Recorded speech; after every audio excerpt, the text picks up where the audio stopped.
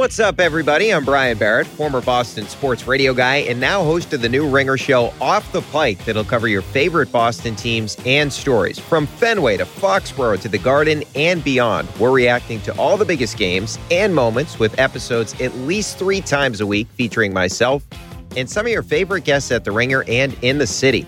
Plus, if the Celtics or the Pats make a surprise trade, if the Red Sox go on a run, or if any news breaks, we'll drop bonus instant reaction episodes too, so you're always up to date with the latest chatter. Get in on the action and follow Off the Pike with me, Brian Barrett, now on Spotify. This episode is brought to you by eBay Motors. eBay Motors has everything you need to keep your ride or die alive. From superchargers, brakes, exhaust kits, and more. 122 million parts. eBay Motors levels your baby up to its peak performance. And with eBay Guaranteed Fit, your part is guaranteed to fit your ride every time. Or your money back with all the parts you need at the prices you want. It's easy to bring home the win. Keep your ride or die alive at ebaymotors.com. Eligible items only. Exclusions apply. This episode is brought to you by Vuori. If you're sick and tired of your old traditional workout gear, then I have 2 words that will change everything. Vuori Clothing. This line of activewear is truly unbelievable. And here's why. Look, you've seen me. You've seen the shorts I do on YouTube. I walk around. I do stuff. I listen to podcasts when I walk. I make calls when I walk. I like to wear comfortable workout equipment, like nothing nuts. Just like a really nice pullover. Comfortable pants to walk around. Vuori is designed to work out in whatever you're doing, but it doesn't look or feel like you're working out at all. It's so freaking soft and comfortable, you'll never want to take it off. And here's the best part. You don't have to take it off. Wear Vuori clothing to train, travel, or lounge around the house. I do a lot of lounging around the house. Go get yourself some of the most comfortable and versatile clothing on the planet. Our listeners get 20% off their first purchase at vuori.com/ringer. VUORI.com/ringer. Tap the banner or visit this episode's page to learn more.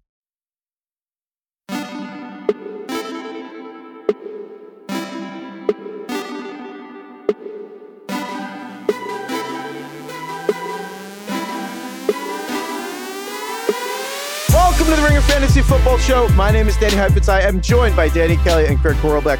If you're wondering who to start, who to sit, we have our rankings. Fantasyfootball.theringer.com. Check it out with scoring, all the positions you could want, Superflex rankings, everything. Check that out. Our rankings are there. You can use that to help you for Sunday. We're recording this on Thursday afternoon. I guess we missed the barn burner of a Washington-Chicago matchup, so I'm devastated at what was surely the game of the year. I hope Terry McLaurin caught a lot of miracle balls from Wentz. We'll see. I think he did. But we actually will be able to watch the game of the year in person. We're going to be together in LA for this weekend, so that'll be fun. And I have to say, this is the first week of the NFL season where the breakout of how the games are laid out is exactly how I actually want games to be laid out on a Sunday, which is chaos, red zone channel. Almost all your fantasy players are at 1:00 Eastern. And then there's only 3 games in the late window, the afternoon. And it's just Bills Chiefs. It's the game of the year with 2 other games that other than you, DK Seahawks, that no one gives a shit about. Yeah, I was going to say the Seahawks are going to be on, so I'm going to have to half emotionally watch that. Seahawks Cards, and then Rams Panthers. Who cares? Bills Chiefs, just marquee. It's 2 Sunday night footballs, and then Eagles Cowboys. Actually, 2 good games. It's 2 prime time. It's the perfect layout for real. So honestly, the fantasy is almost secondary to me. I want to start with the real footballness of Bills Chiefs. I made a not comprehensive list of the most hyped regular season games I can remember. It's not the best games ever. It's going into the game, people in your life are just I'm clearing my day. I gotta watch this game. And I think the list coming into today is last year, Brady going back to Foxborough for the Patriots was an insane one, obviously. A few years ago when the Rams Chiefs met on Monday Night Football and then it lived up to it. It was 54 that game to 51. Was so amazing. That was the most fun. Still probably the best game I've ever watched, maybe other than last year's playoffs between Bills Chiefs. Best regular season game I can remember. Yeah. Crazy with McVay and Mahomes kind of both emerging. 2009, we have to go back a while. So there were a lot of Brady Manning ones. Jump. I'm only choosing one Brady Manning one. But 2009 had Vikings Packers, which was Brett Favre going back to Lambeau Field as a Viking. Yeah. 2007, I'm making, because there were Broncos ones, but I'm picking this as the Manning Brady one, which is 2007 when the Colts and Patriots met. They were both undefeated, and the Patriots That was the year they went 18-1, but they had won all their games to that point by an average of 25 points per game, like their margin of victory. But the Colts were the defending Super Bowl champions. That was at the time, like, is this the best regular season game ever? And then obviously the Patriots lost the Giants in the Super Bowl. The Manning Bowl the year before that. I had to throw that in. I didn't know that. Thank you for letting me know. Yeah, just checking, just making sure. Gimmicky, but the Manning Bowl, Eli Payton, and then this is also for different reasons, but the Saints' first game back in the Superdome, which they ended up winning. But I kind of think this game's like right there in that list. Like it belongs there. And this is just incredible. And I'm curious, like, I mean, is there any reason that whoever wins Bills Chiefs is not the Super Bowl favorite, TK?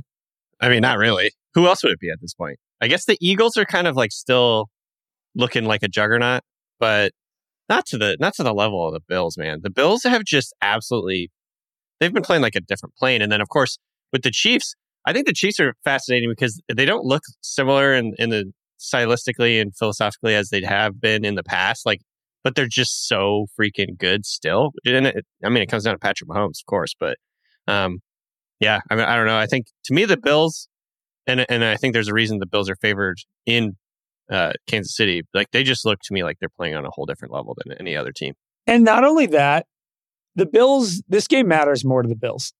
Yes. You know what I mean? The Chiefs have done it. The Chiefs have been there. The Chiefs obviously slipped in the victory in the playoffs last year to go ahead of the Bills when a lot of people thought the Bills were the team to beat last year and were looking great. So this just means more. Like, I'm surprised the Bills are favored in this game on the road, but I think Vegas knows that it means more to Josh Allen. They have more to prove. So yeah, it'll be really fun to watch. Can you, Heifetz, off the top of your head, can you give me a refresher of how this game ended between the Bills and the Chiefs last year? Oh my God. So I think the dirty truth of Bills Chiefs is if you like rewatch the game, it's not like the incredible offensive juggernaut fire shootout that you think of for the middle quarters. But after the 2-minute warning, Bills Chiefs they combined 3 touchdowns, points, I think, right? Yeah. 31 points after the 2-minute warning in the fourth quarter. What? It's crazy. So, and then obviously the Chiefs got the ball back. So the Bills go down and score a touchdown. Bills go up by 7. Chiefs get the ball 13 seconds. And then the Chiefs end up scoring the touchdown. Was that overtime. The Tyreek Hill jailbreak run or whatever? Then the Chiefs win the coin flip in overtime, get the ball back, go down, score a touchdown. Tyreek Hill scores the touchdown, puts the peace sign up with like a minute and a half left. And you're like, wow, the Chiefs got it. Then the Bills march down super quickly, hit Gabe Davis for a touchdown with only 14 seconds left, whatever it was, 13 seconds. And you're like, oh my God, they did it in 1 minute. How impressive. Then the Chiefs get the ball with 13 seconds, hit Kelsey and then Tyreek in 2 plays to get down, kick a field goal with 2 seconds left. That's right. Okay. And then the Chiefs got the coin flip, went down, scored another touchdown. I think Kelsey caught it again. I could be wrong. And the Bills somehow never touched the ball again. Oh, and right. Low key, people forget this. They changed the overtime rules for this year, just not for the regular season. Because of that game. Actually edited the rules, which is the answer they always should have been. Yeah, no one remembers this, but this year's playoffs, both teams now have to touch the ball in overtime, which is what it always should have been. Such a good rule. Embarrassing it took this long.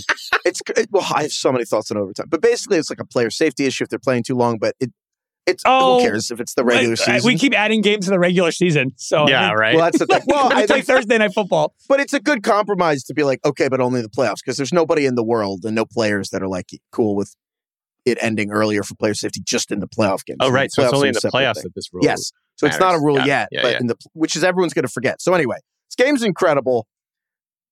And you mentioned Gabe Davis, but like Loki Stephon Diggs has also just been fantastic this year. And not even just for like Stephon Diggs terms and like historical terms. And right now he's the wide receiver 2 behind Cooper Kupp, but Cooper Kupp is on pace to almost match what he did last year. Last year was the best fantasy season ever for a wide receiver. Cooper Kupp had 367 points, 367. Diggs right now is on pace for 341, which would be the second most ever. Wow. I feel like we haven't even talked about it barely. Well, you know why? We do our Sunday recaps, but his best game was on a Monday Night Football, and we just didn't end up hitting it. And then last week was great, but Gabe Davis had this crazy game, and we have barely talked about things. He's on pace for over 1,700 yards and 17 touchdowns. I have a team right now with Diggs and Allen, and like it legitimately doesn't matter who else I have on that team. Like the rest of my team is actually kind of shitty, and I'm 5-0. Like that's how good they've been. Yeah. And, also, I want to talk about the AFC a little bit. It's funny, going into this season, the narrative was that the AFC was stacked and the NFC had nobody, right?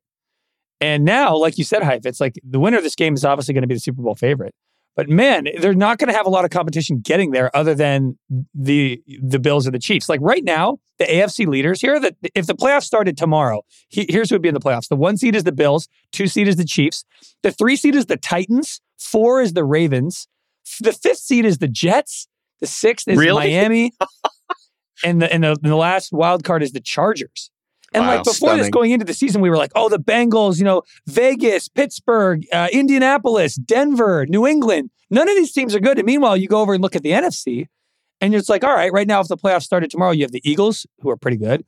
Minnesota looks good. The Niners look solid. The Bucks, Dallas looks good. Giants would be the 6th seed, and the Packers are the 7th. I think the NFC is better. What happened mostly is that the AFC West, the Broncos were just kind of frauds and collapsed. The Raiders have been all right, but just gotten burned in every game. Like they've 1-4, and their 3 losses are by 10 points combined or something. And then the Colts have just imploded. The Bengals have regressed. The Bengals have regressed. Oh, yeah. I think the Ravens are probably going to end up looking a lot better than I think. But to your point, Craig, I think you're absolutely right. And also the Chargers, between injuries and coaching, just haven't been they didn't take the leap in the way that everyone kind of was hoping that they would. So yeah, what you have in the AFC is the Bills and the Chiefs, just as these kind of undisputed. It feels. I don't know if my favorite dumb movie is Pacific Rim, where like they call these monsters their size of skyscrapers, and they're kaijus, and that's really what it is. It's like it's like a Godzilla King Kong fight, and then the rest of the AFC middle class is just kind of like feel like they're all interchangeable. Whereas the NFC, it's not clear who the best team is, but there's a lot of teams that could emerge as the best team. Like it would be kind of stunning if the Chiefs or Bills lost. Maybe not stunning, but surprising. Whereas the NFC, the Eagles, the Packers, the Niners, even the Rams, the Bucks, the Cowboys, any of those teams emerging isn't stunning. It's, you know what I mean? You could make a really compelling argument for any of them. Betting wise, like if you're in the NFC, like there are so many teams probably with decent odds that you can get in right now that have just as good a chance as coming out on top as anybody. Including the Cowboys. I mean, if the Cowboys, were to beat the Eagles this week and then they get Dak Prescott back, that's kind of crazy. But Eagles-Cowboys, I like that it's kind of coming after Chiefs-Bills because it does feel like this unexpected cousin to it's like an AFC and NFC showcase. Right. And it would have been better if Dak was playing, but it doesn't look like it would be. But it's, in a way, kind of cool that they play twice and the first one's going to happen without Dak and the second one presumably would have Dak. So it's kind of like this nice appetizer. But the Eagles' offense has been great.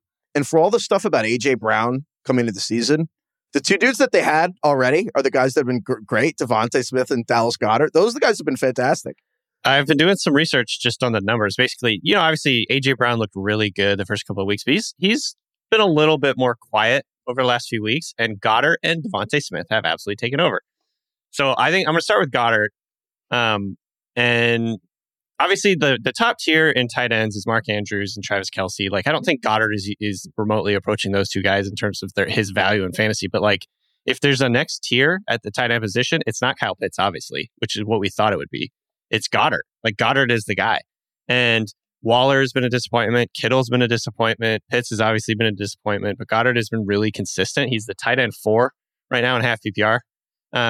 He's averaging over 10 points per game, which of course doesn't sound like a ton, but like that's something in the tight end position.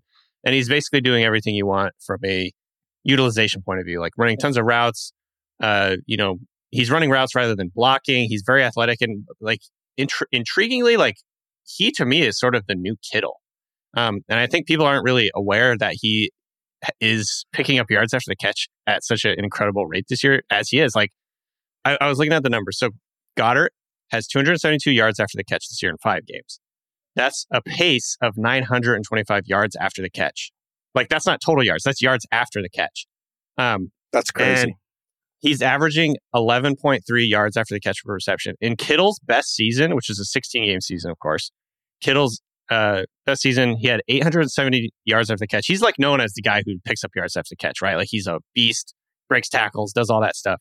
And he averaged 9.9 yards after the catch per reception. So Goedert some people call it 10. Sure. Goedert is ahead of him in both of those categories through 5 games. So I don't know, like, I think it's been a quiet thing, but like they're using him on screens. He's picking up yards for the catch. He's breaking tackles. Like and Craig and I were talking about this before. Like he's just very unique athlete. Like he has really light feet. He's really like agile in the open field and making guys miss for a big guy. And so I think, he's just a guy that we need to talk about more. We were really high to ourselves. Yeah, we were really high on Dallas Goedert. It's like the middle class of tight ends has disappeared. It's just Dallas Goedert. It's like either it's like Game of Thrones, where either you have Mark Andrews or Travis Kelce, and you're up in the castle, and people are carrying you room to room, or you're in the small folk eating like the bowl of brown or whatever, and like the red keep, flea bottom, and like the only person not in one of those is just Dallas Goedert, like a healthy middle. Or you could say Taysom Hill, I guess, but. To add to that, obviously Devontae Smith is propped up a little bit by his massive game. I think it was 2 or 3 weeks ago. But over the last 4 games, so everything but week 1, in the last month, he has been the wide receiver 11. Like, he's been awesome. He's been really good. He's been better, in fact, than A.J. Brown, who is the wide receiver 24 in the same stretch. All right. Sunday scaries. Everyone knows the feeling. It's Sunday. You're a little angsty. Shaking your legs. You're getting a little nervous. That was me last Sunday night when we recorded our show, man. I was a mess. Hungover, drove 7 hours from Arizona. This weekend's going to be hell. But it's a 3-day weekend. You're not supposed to have Sunday scaries on a 3-day weekend. Well, I worked on weekend. Monday, so. Well, that'll do it. It's different when you're on that grind. Who are your Sunday scaries for this week? To me, it's just like all the shitty quarterbacks this week and all those poor receivers. This, like, the subcategory of the Sunday scaries this week is just, I have the worst fucking attorneys. And it's all these poor receivers who have to catch passes from a lot of really questionable quarterbacks this week. I mean, like, there's a lot of them. We can all get into them. PJ Walker, Skylar Thompson, Kenny Pickett. Although I'll get to Kenny Pickett later. This is Bailey Zappi potentially for the Pats. But I wanted to focus on Skylar Thompson.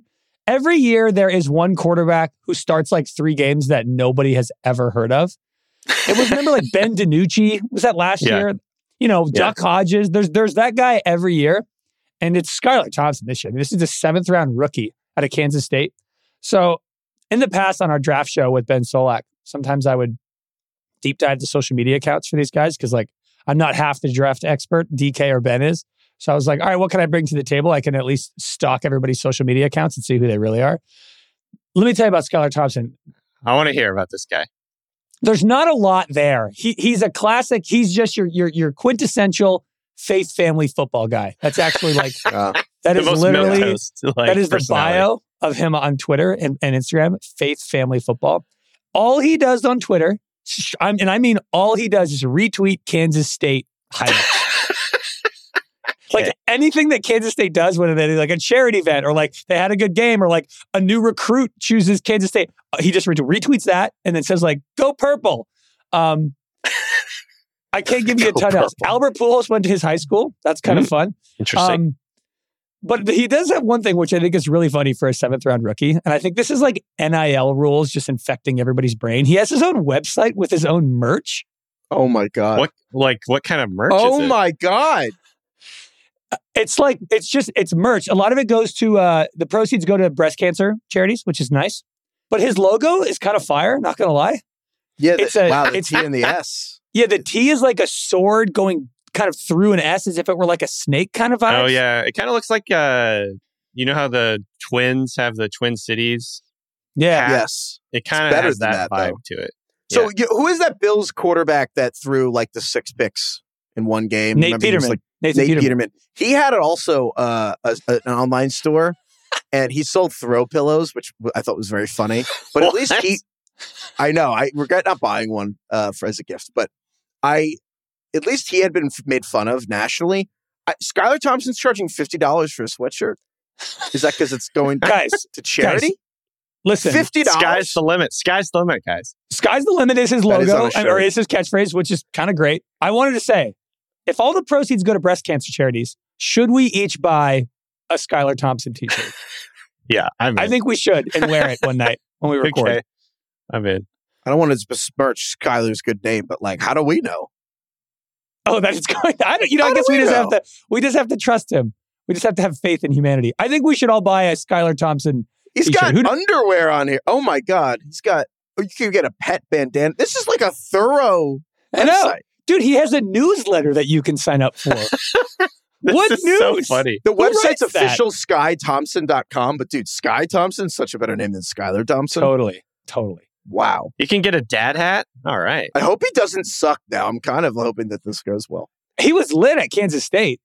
Well, yeah, I was going to say, like, to add to this, a lot of people actually liked him as a sleeper coming into the draft this year. He was also the best quarterback in the preseason this year. Oh, he lit it up in the preseason. This is the reason. Heifetz actually was like, Danny, you have a whole bunch of Skylar Thompson on your dynasty teams. I've noticed this. He was telling me this the other day. I'm like, I don't actually know a lot about Skylar Thompson. Like, I didn't heavily scout him prior to the draft. You only bought like 6 T-shirts from his website. You don't know him that right, well. Right.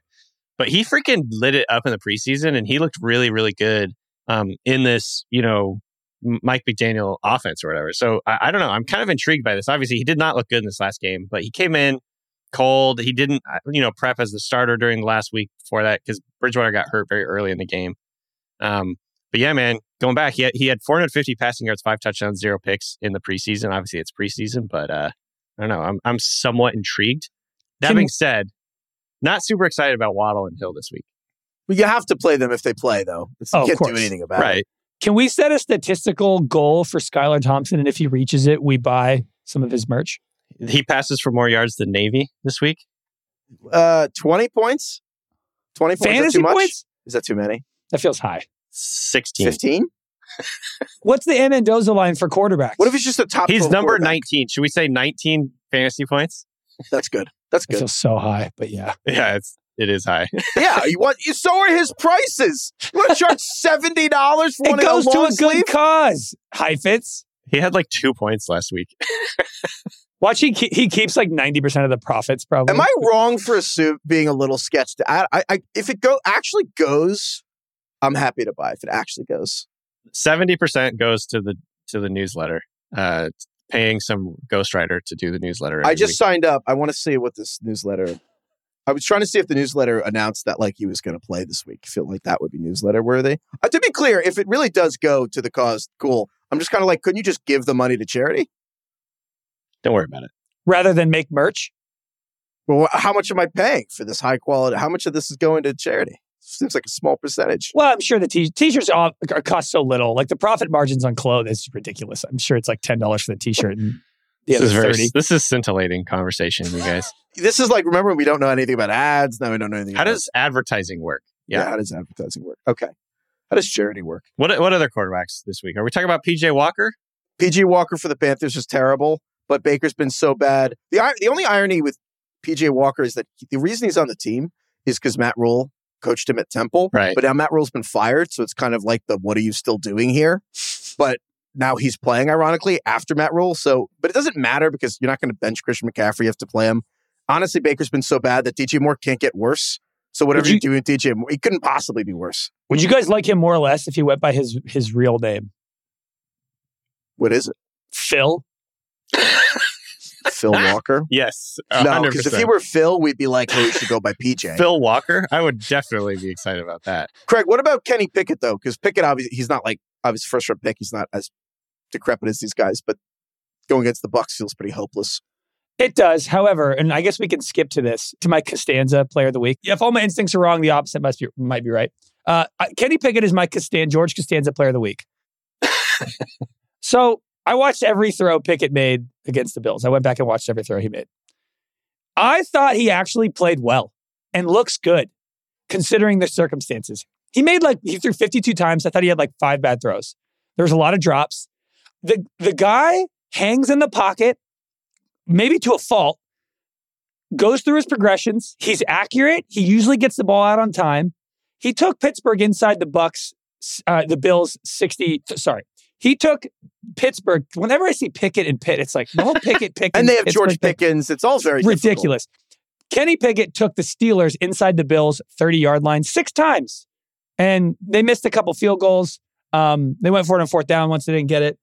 But, obviously the Bucs are a terrifying defense, but they got lit up by the Chiefs. Even if they get killed, I think there's going to be a lot of garbage time potential for Kenny Pickett. 300 yards and 2 touchdowns to me is very possible against this defense. This is all gut, but I actually think Kenny Pickett has shown pretty well, all things considered, in his first 1.5 starts. Yeah, I think that the Steelers offensively are in the absolute bottom tier in terms of everything. But the difference is with the Panthers offense or the Bears, the Steelers are actually fun to watch. It's like Trubisky was, even when Trubisky was putting up fantasy points and stuff and fine, it was like, don't watch him. The Steelers offense is bad, but Pickett's actually extremely watchable. He's very watchable. And Pickens makes like legitimately 2 all-pro catches every week. He had another like high point sideline, go up and grab it catch this week, and just but like Deontay threw the ball Johnson on the does ground. too. Honestly, Totally.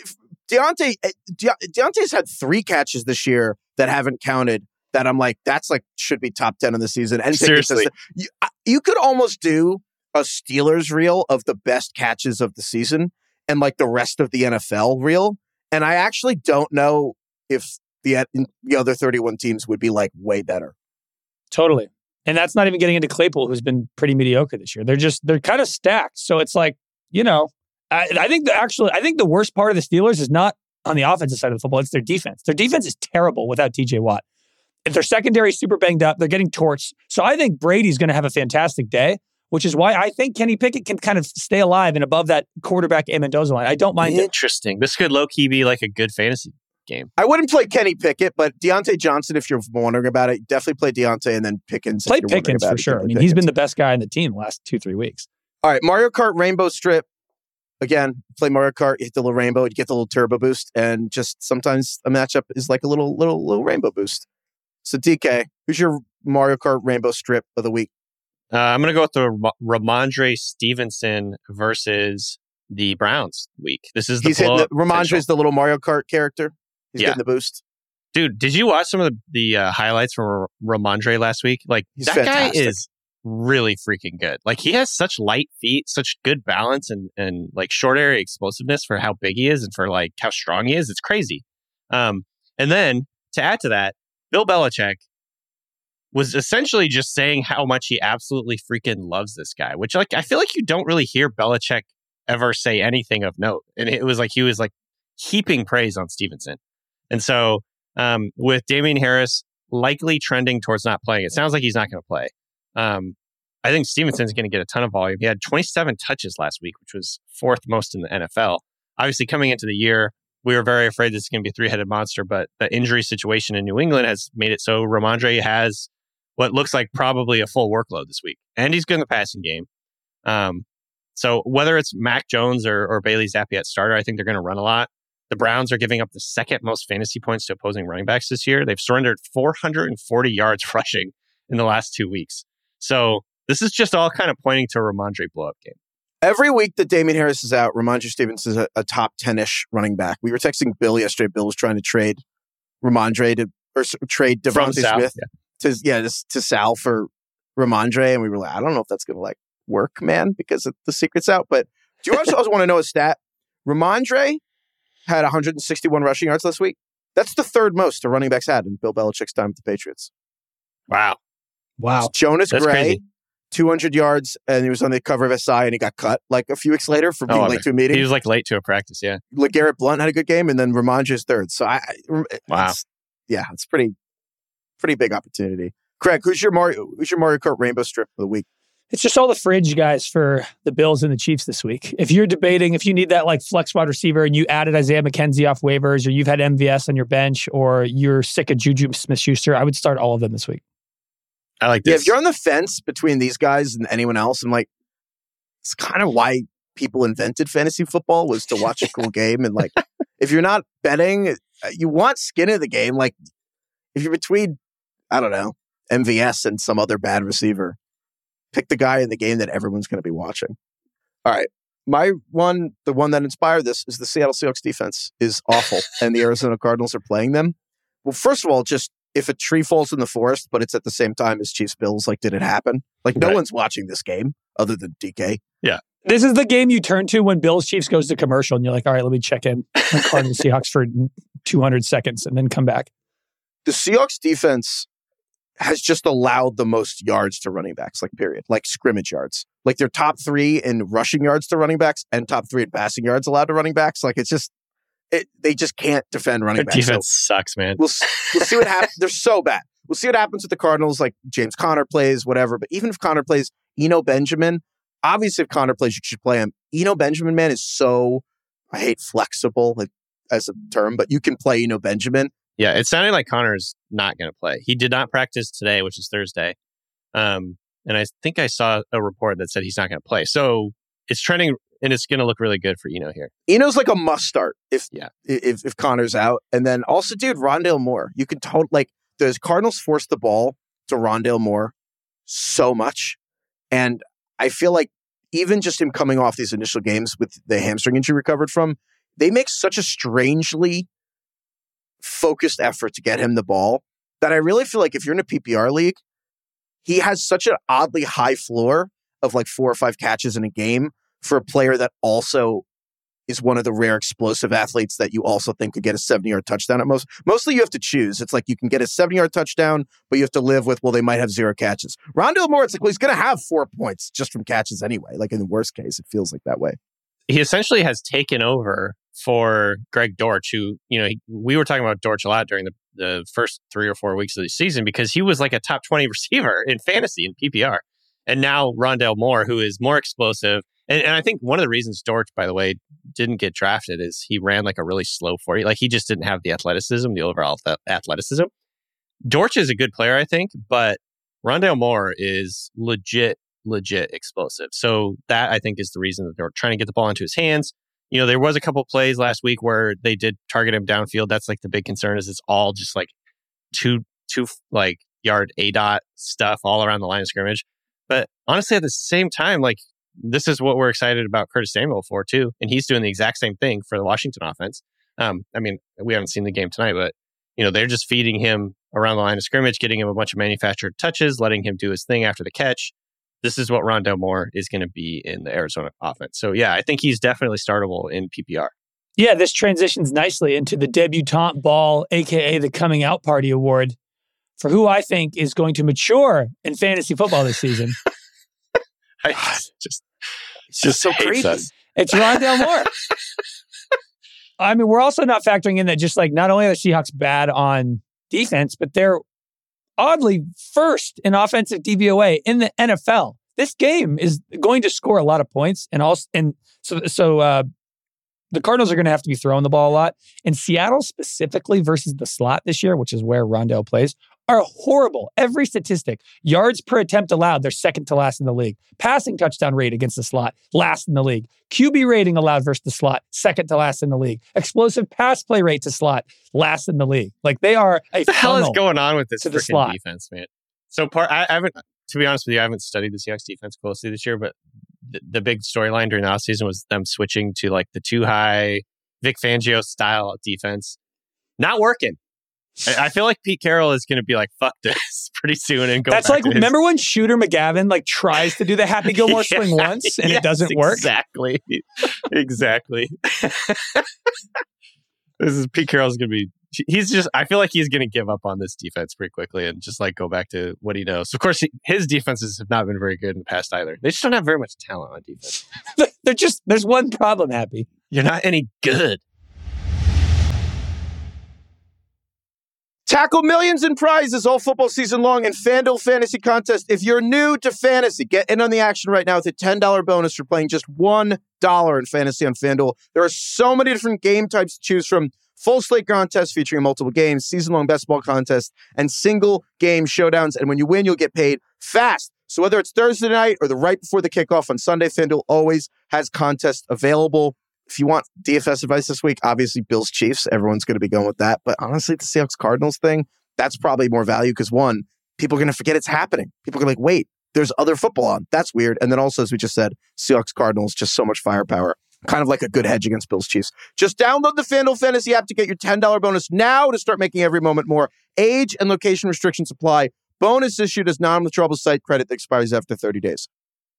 Time for the Kombucha Girl Player of the Week, aka the award that we have to explain the most because most people are confused. It's the meme of the girl who tries kombucha and is like, do I like it? And she's like, well, no, yes, just the person that you don't know. You're like this, like that. Am I in? Am I out? I don't know. I keep changing my mind. DK or Craig, whoever wants to go first. Who's your Kombucha Girl Player of the Week?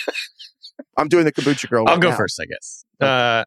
With the obvious caveat that you're not going to sit him probably if he's on your team, I just don't know what to feel about Joe Mixon right now. Like he's been getting so much volume, everything you want from like a starting running back in fantasy in terms of the number of touches he's getting, the number of times he's running the ball, all the goal line touches that he's getting, and all that. But he's just not converting it into fantasy points yet, like at a high enough rate that we'd be like really excited about playing him. Yeah, so here's the good. He is first in the NFL in touches, 116 touches. He has 96 rushes, which is fourth most. However, he's only turned that into 302 yards rushing, which is 19th most. And right now, he's dead last among 42 qualifying running backs in yards after contact per rush. Dead last. This is why it's hard for us to like predict the future. If we had told you that 5 weeks into the season, Joe Mixon would lead the league in touches and have one touchdown, like it does not compute.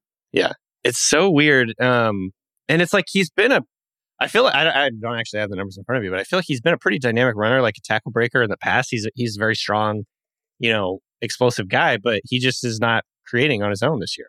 I think that he's still a trade target. I know that we've said that, and if you did, you're probably disappointed. But like, I would still go and trade for Joe Mixon because you can't lead the league in touches. And again, like we saw on Sunday Night Football last week, he's getting like it wouldn't have been surprising if they had replay reviewed his tackle into a touchdown. Like, he got ruled down at the 2-inch line. It's like they're going to start coming. But right now, I'm just like, I don't know. Like, I'm just in that zone where I'm like, I don't know if he's any good. Like, you know what I mean? I know he's good, but do I? But is he? But I think he is. Yeah, he's good. But maybe he's not. Like, that's how I'm feeling about him right now. Craig, who's your kombucha girl of the week? It's Elijah Moore on the Jets. Like, if Elijah Moore's on my bench this week, I'm like, I'm probably not starting him. I'm like, but yeah, he's so good. And like, he's put up the numbers in the past. So I saw this from Warren Sharp. The Packers on defense, when they're playing against teams that don't use play action, are essentially the best defense in the league. When the Packers go up against play action, they are the worst defense in the league. And the Jets with Joe Flacco never ran play action. The Jets with Zach Wilson run the second most play action in the NFL, 56%. And last week they ran at 67%. And the Jets have run the ball really well. 67% play action last week? Yes. Wow. That's a lot. And the Jets are running. It's because they're running the ball so much. Like the Jets have run the ball more than they've thrown the ball with Zach Wilson. And they've been doing it really well. Breece Hall's obviously taken off. And the Packers are also not great against the run. So in theory, ipso facto, if the Jets can run the ball against the Packers are going to try and stop the run. Play action, more conducive. Jets are good at play action. Packers really bad at play action. Elijah Moore is the guy averaging the most air yards per target, not Garrett Wilson, not Corey Davis. Packers coming off the London week. I'm like, could this be kind of Elijah Moore's day to kind of get back on track? Kombucha. I like this. He's gonna have so many empty calorie fantasy points this week. Like I say, as just always, on his bench, on people's what benches. I would say in this situation, you have to envision Elijah Moore being in your starting lineup and getting 3 points, and it being the reason that you lost is that you played him. And then you have to imagine Elijah Moore being on your bench and having 27 points, and the reason you lost is you did not play him.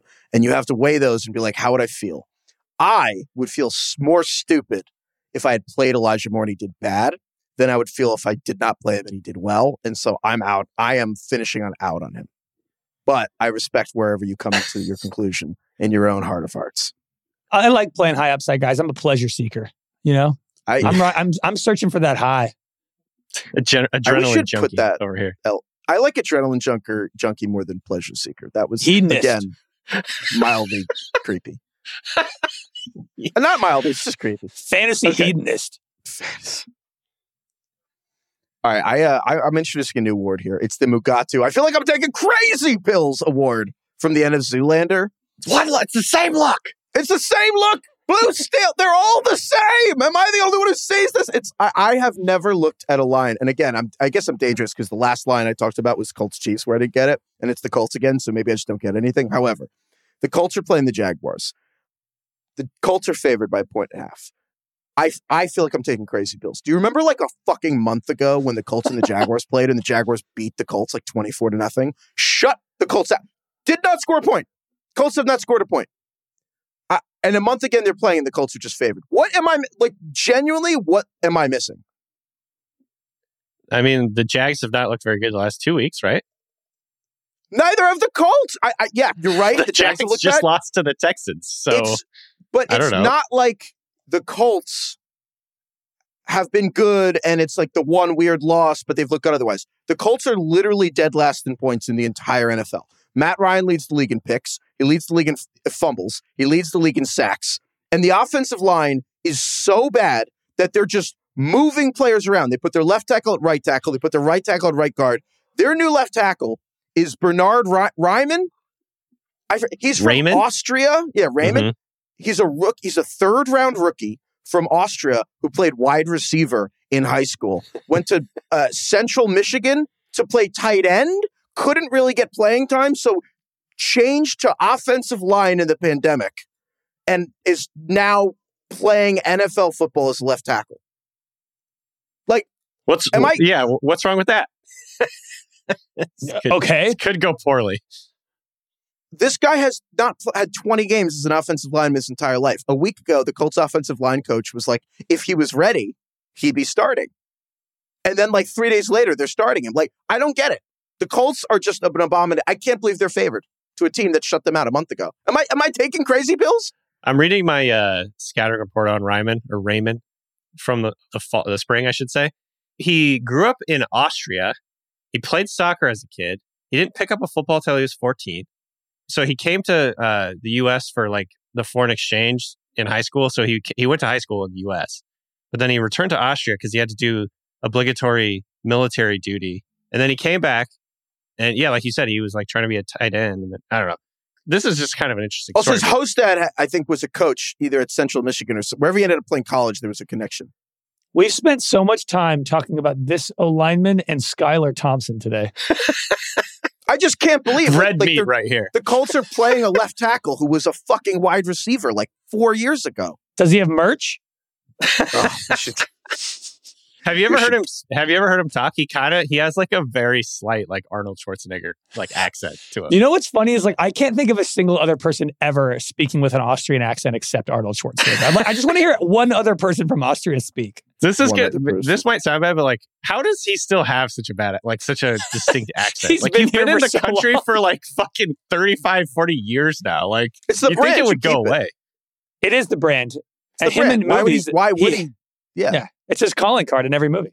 I just think it's funny. It's like I hang out with a Canadian for like 5 minutes and I'm saying A and like pronouncing everything in a Canadian It's like when way. people study abroad in London, they come back and they're like, "Oh, I have to use reckon- the loo. Oh, I forget. You guys call it bathroom here." Barcelona. Yeah, it's really annoying. Barcelona. Oh, God.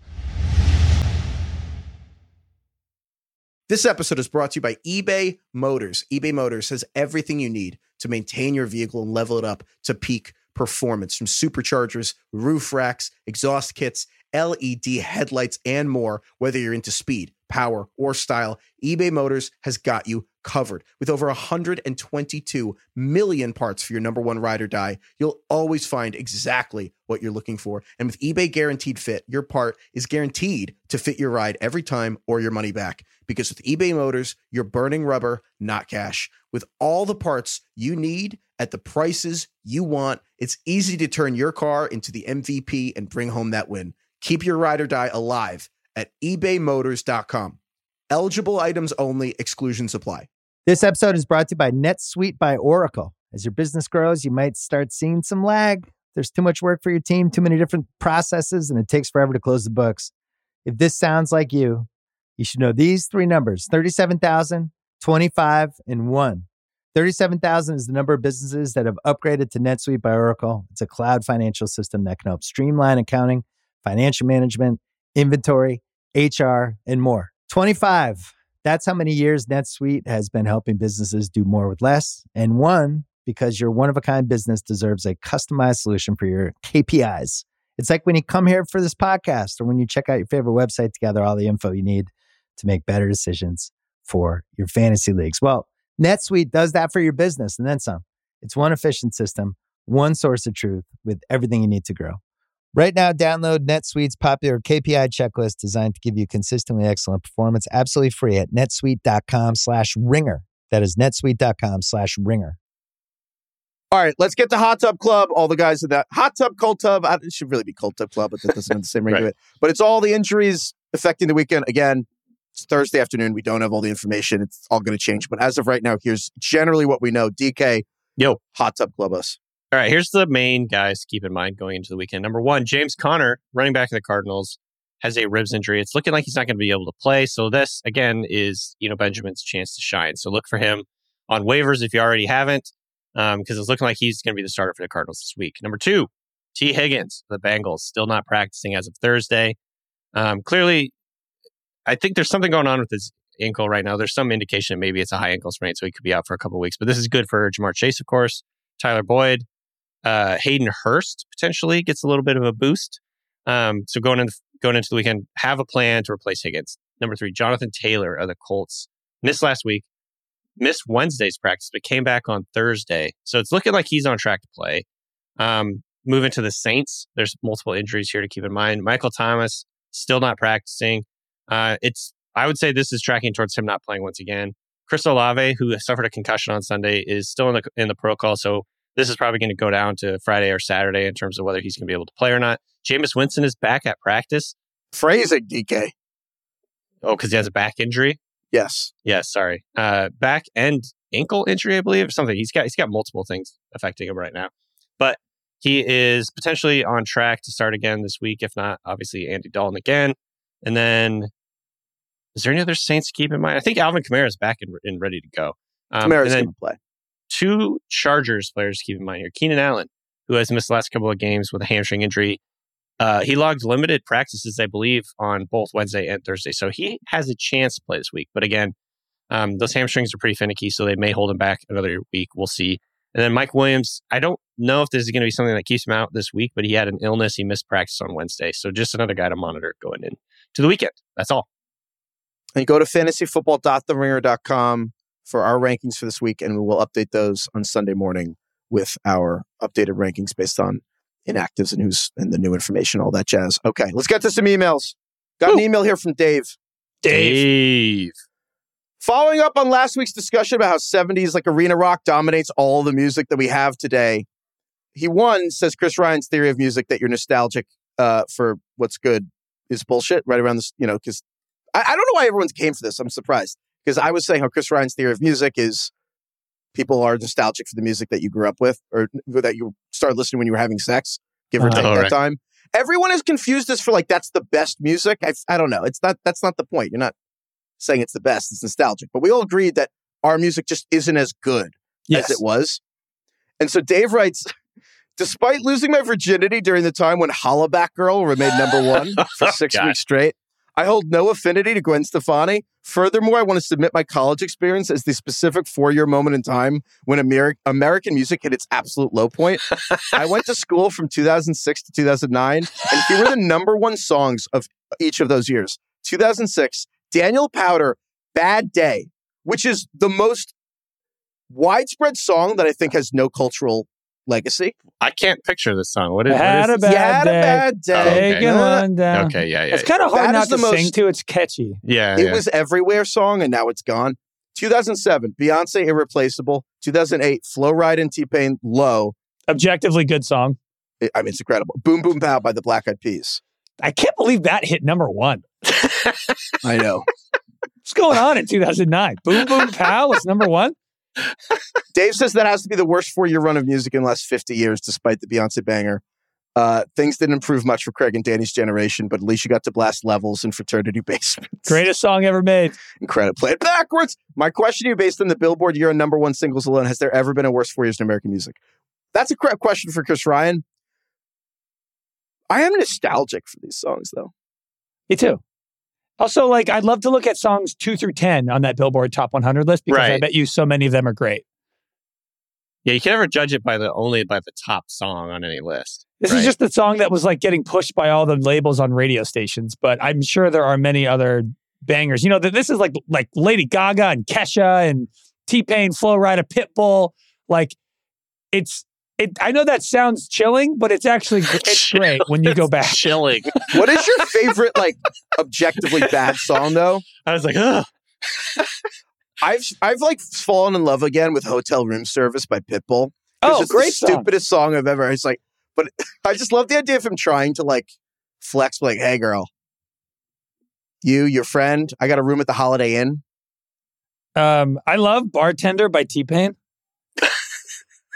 He has a line that goes so fucking hard that he just like cruises right through. There's a line in Bartender when he goes, I mean, I'm not going to sing it, but he says, pull up to the club and he's like, 300 bitches in the club, ain't none of them hot. And I was like, damn, T-Pain. Damn. Kind of standards on this guy. Come on, get a load of yourself. Look yourself in the mirror. His Tiny Desk, though, is unbelievable. Oh, he's actually very talented, T-Pain. Top 5 Tiny Desk is T-Pain. Wow. But my friend Chris and I, we have this, it's not a theory, but this is just something that we like subscribe to now is the idea that Top 40 music is actually great and we're not going to be the guy who's like, I hate Top 40. We're like, you know what? Like, Top 40 pop is really fun. Club Can't Handle Me by Flo Rida, fantastic song. The harmonies, just embrace it. Amazing. It's like watching Transformers. Is it an Oscar winner? No. Am I going to have a great time for 2 hours? Yeah. It's exactly the same. It's kind of like the people who come out of the really cool movies that are like the Oscar bait or whatever. No offense to Sean Fennessy, but those people, like, you know, there's deep critiques and deep conversations. And the people walking out of the Fast and the Furious theater are like, oh my God, that was the greatest thing I've ever seen. That You're was just happier if you enjoy the popular things generally. Yeah, don't besmirch Sean because Sean agrees with the popcorn. He loves popcorn movies as well. He thinks there's room for both. But yeah, it's like not every band has to be like, you know, you can't just be like Krungbin and Mac DeMarco fans out there. Like, you know what? Put on a Kesha song. TikTok bangs. Popular music is good. People Die come young. here for bold takes. Yes. God, it's crazy. You know, the people who need to come back to is Black Eyed Peas. They're just right. Well, Fergie left. Not come back like now. I'm saying like the nostalgia Go for. celebrate their whole I thought entire you meant catalog they need to again. return. No, I don't need them to go on tour again. I don't need to hear Boom Boom Pow in person. That wasn't what I was saying. I will say, Show Me the Love, under appreciated song. And I Got a Feeling, elite, like pregame song. What was the song that it was like a sample of the song from Pulp Fiction? The Dick Dale song, you know what I'm talking about? Pump It. Oh, Pump It louder. Parentheses louder. Yeah. Okay, we're going That to was a good name song. Black Eyed Peas songs forever, but thank you, DK. Thank you, Craig. Thank you, Jesse, for production help. Thank you to the Black Eyed Peas. Thank you, Lorne. Thank you, Lil Jon. Nice. Shots by Lil Jon and LMFAO. Hilarious song. Yeah. The chorus is just shots. Dude, that And was then like everyone my had era. that friend who were like, guys, we should take a shot every time they say shots. Damn, that friend. That's a lot of shots. Is that friend alive? Baby mini shots, I guess. Yeah. Anyway, Lil Jon. Remember when he showed up in an episode of The Bachelorette? No. I do not. What? He like hosted one of the like daily events, and he just like was there as everybody like it was like one of those like stress relieving days where you just get like a sledgehammer and you get to like beat up old cars and break windows and stuff. And Lil Jon was ushering that event. Oh my God. I think he also hosted Bachelor in Paradise for a week. So he's working. He's getting those checks. Do you think we could get Lil Jon on this podcast? We have a weird culture in this country. We do. I bet you Lil Jon's on Cameo. Feels right. I would like to get Lil Jon on the spot. If anyone could help us with that, email us at ringerfantasyfootball@gmail.com. DK, do you know what Cameo is? It felt like it went over your head. Yeah, I know what Cameo is. It's where you pay a celebrity or whatever to like say a personal message to you. Yeah. It's just so popular with all the kids that we must have not gotten. All the kids are loving Cameo. Cameo's definitely dead. I'm but- available for Cameo, by the way. You know, for anyone Kevin who from wants The that. Office has made like millions of dollars on Cameo. Yeah, he's see the that. one who decided to cash in on it. He was first. He was smart. It's like his full-time job. Like 9 to 5, he's like thanking or like saying happy birthday to like 28-year-olds. Well, he was doing the Office pod. He did the Office book. He was the one who's just like, no one's going to just do this. And he just did. He's the Office guy. Okay. Goodbye, everyone.